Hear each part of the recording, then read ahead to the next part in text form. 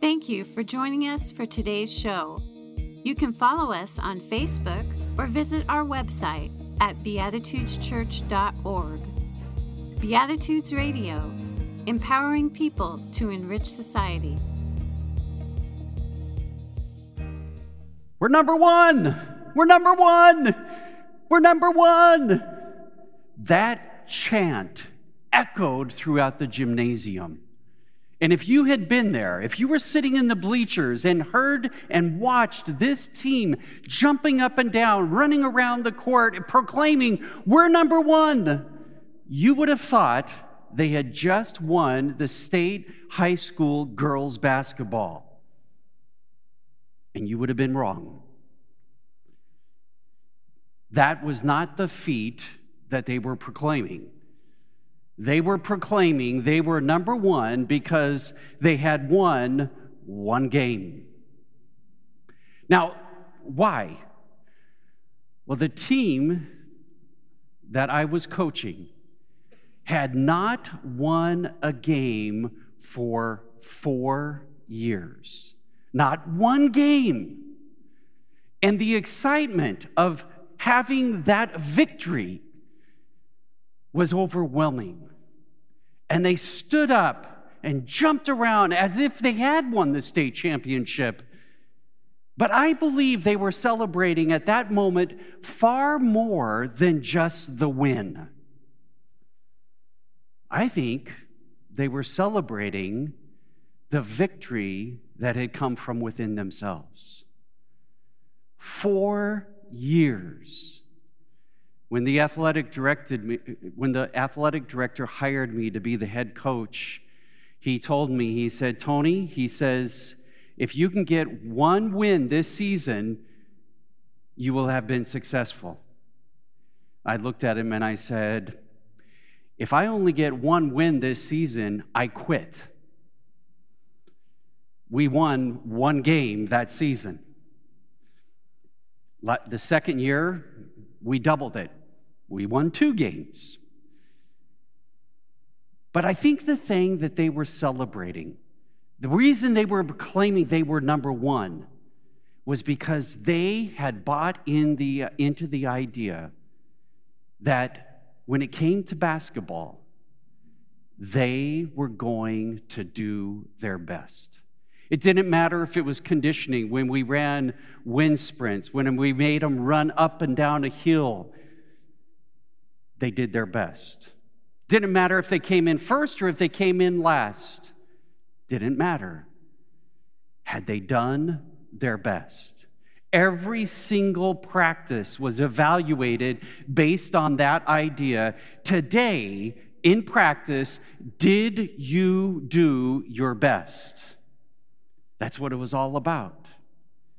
You see, if you do your best in conditioning, if you do your best in practice, then when it comes to the game, it is far easier to be successful and to do your best if you've done it before. And that's what they were celebrating. They had done their best. They had done their best all season, anticipating this game that might give them that victory. They were celebrating the joy that comes from doing our best at all times. When I shared this idea to them, I recognized that it wasn't anything new. Other coaches, they had done it. They had encouraged their players to do their best. I wasn't the first. And in fact, if you go back far enough in time, you realize that this idea of doing one's best has been around for thousands of years. It's just been captured with different words. You can find this idea in Ecclesiastes chapter 9, verse 10, where it says the following: "Whatever task comes your way to do, do it with all your strength. Do it with all your might. Do it with all your power. Do it with all your ability. Just do your best. Why? Because in Sheol, where you will end up going, there is neither working nor planning, neither knowledge nor wisdom. The writer is seeking the wisdom and sharing that with others when he simply says, you've only got so long to live. You have to decide. You have to count the cost of doing your best or not. You've only got one chance. You have today. No guarantee for tomorrow. So whatever it is today that you are doing, are you willing to do your best? What are the benefits of that? Why? Why even do your best? Why not settle for being mediocre? Why not be mediocre in your mediocrity? Why do your best? I would like to offer you 3 reasons. Perhaps the writer of Ecclesiastes may have been aware of, or maybe not. But I'd like to offer you 3 for your consideration. Motivation for today that you will do your best, no matter what it is that you are going to be doing. Here we go. Number 1, when you do your best, you silence your inner critic. I think you know what I'm talking about. We all have that inner critic, that voice within us that is always telling us where we've gone wrong, what mistakes we've made, how we could do better, that we're never going to be good enough. Our best is never sufficient. Always knocking us down a notch. The reality is that, yes, we have our critics outside, but the critic that has the most power in our lives is the critic that's inside of you. What's amazing to me is that there are many people that will ignore the critic outside of themselves and yet give complete attention, complete subservience to that inner critic. But when you do your best, and it doesn't matter what that is, the situation as far as what you're doing, when you do your best and the inner critic comes to you and says, hey, no, you really sucked when you did that, didn't you? Instead, you can say, no, I did my best. I put it out all on the table. I did my best. One writer, in capturing this idea, says the following: giving yourself permission when you've done the best to say, I did my best today, without judgment, is one of the kindest things you can do for yourself. Think about that. One of the kindest things you can do to yourself is to do your best, because that will silence that inner critic. Number 2, second reason to do your best at all times is you will learn how to accept yourself. You see, when the inner critic has our attention, it's really hard to accept yourself. But if you can silence that and set that aside, then you can accept who you are. Well, some of you may say, well, I did my best, but I wasn't successful. I would reply to you, it doesn't matter. You see, when you do your best, when you put out your best effort, that's all that matters. Because doing your best is relative. Your best today may not be the same as your best tomorrow. Depending on what mood you're in, how much sleep you got, if you're sick, or if you're full of energy and excitement and you're optimistic about that day, putting out your best effort is going to be different. But the reality is, it's still your best. If the focus, instead of being on the end result, if the focus becomes on doing your best and trying to do your best, then it doesn't matter what the results are. It's amazing to me how many of us have bought into the idea that if you do your best, you will get certain rewards. And because we bought into that, what ends up happening is that becomes our motivation. Our motivation for doing our best is so that we will get more money, so that we will get more acclaim. That becomes the reason, that becomes the motive to do your best, is because what I get out of it in the end. But when you honestly to yourself say, I have done my best today. When you can say that, it doesn't matter what the results are. It doesn't matter if the results are considered a failure or if the results are considered a success. When you do your best, you learn to accept yourself with a sense of accomplishment. Not because you accomplished a certain thing, but because you accomplished what you set out to do, which was to do your best. And then finally, number 3. When you do your best, you stop comparing yourself to other people.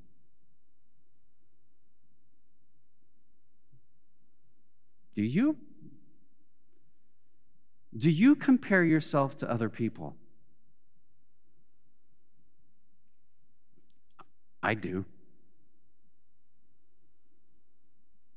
When I was learning how to water ski, out on the lake, I would watch other individuals skiing. And I turned to my girlfriend, who is now my wife, and I would say, do I look like that? Do I ski like that?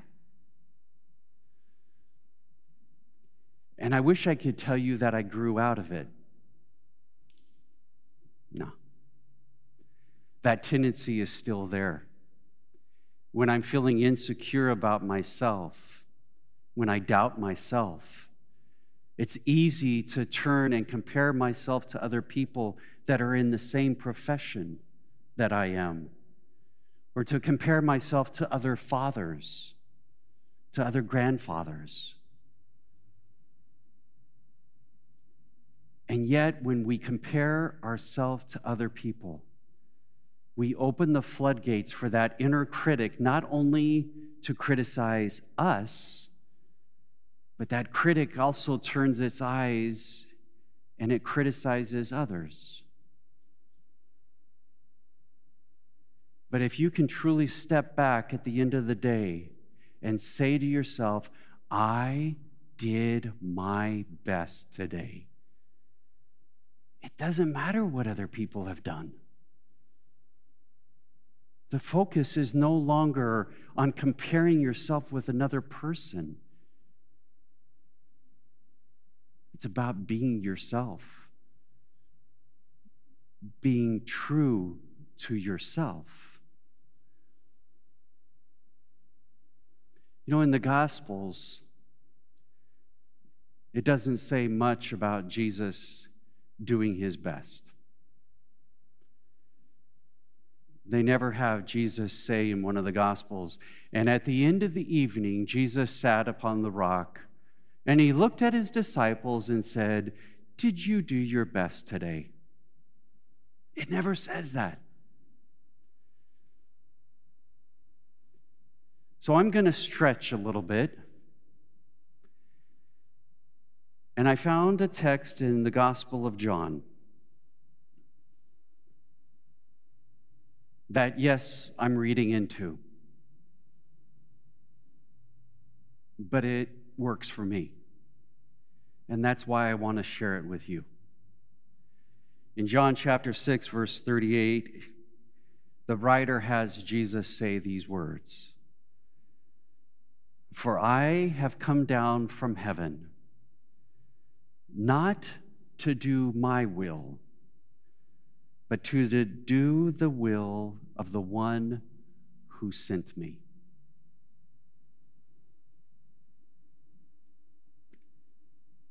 Think about that. Jesus seemed to be operating on a compass, a sense of true north. He had a purpose, and he knew what it was.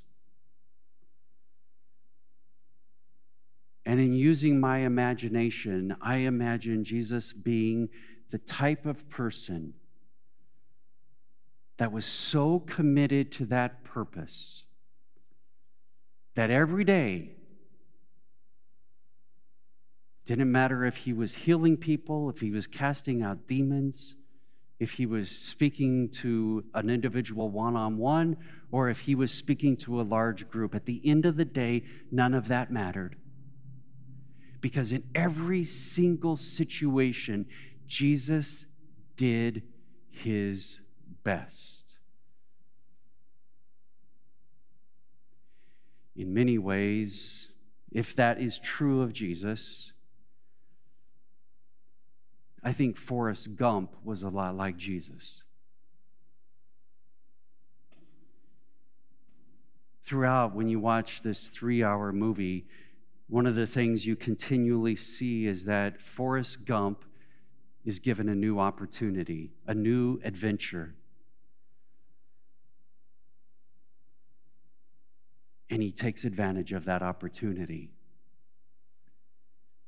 And you'll see throughout the movie that when he faces that opportunity, doesn't matter if he's out trying to catch shrimp, playing table tennis, running across America, he is committed to doing his best.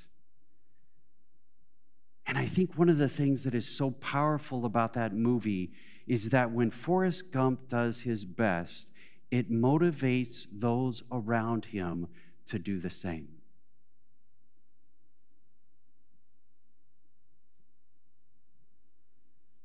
So what about you? What about me? The reality is, no one is ever going to know if you did your best. Only you. And only you will reap the benefits of doing your best.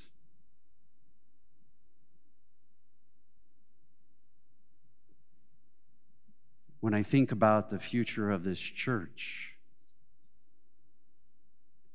I can take that same principle of doing your best individually and then offer to you collectively.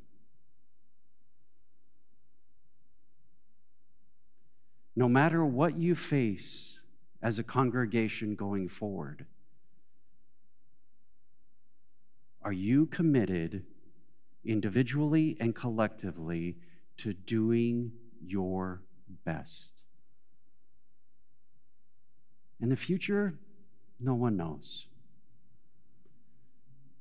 None of us know the future, individually and even for this church. We can't control that. But you can control. Collectively, as a spiritual community, you have control of being your best, of doing your best. That's all that matters. My prayer for you individually and as a congregation is that you will embrace that. you will enjoy the life that God has given you. Amen. Thank you for joining us for today's show. You can help us to continue this program by making your donations at beatitudeschurch.org/online-giving. Beatitudes Radio, empowering people to enrich society.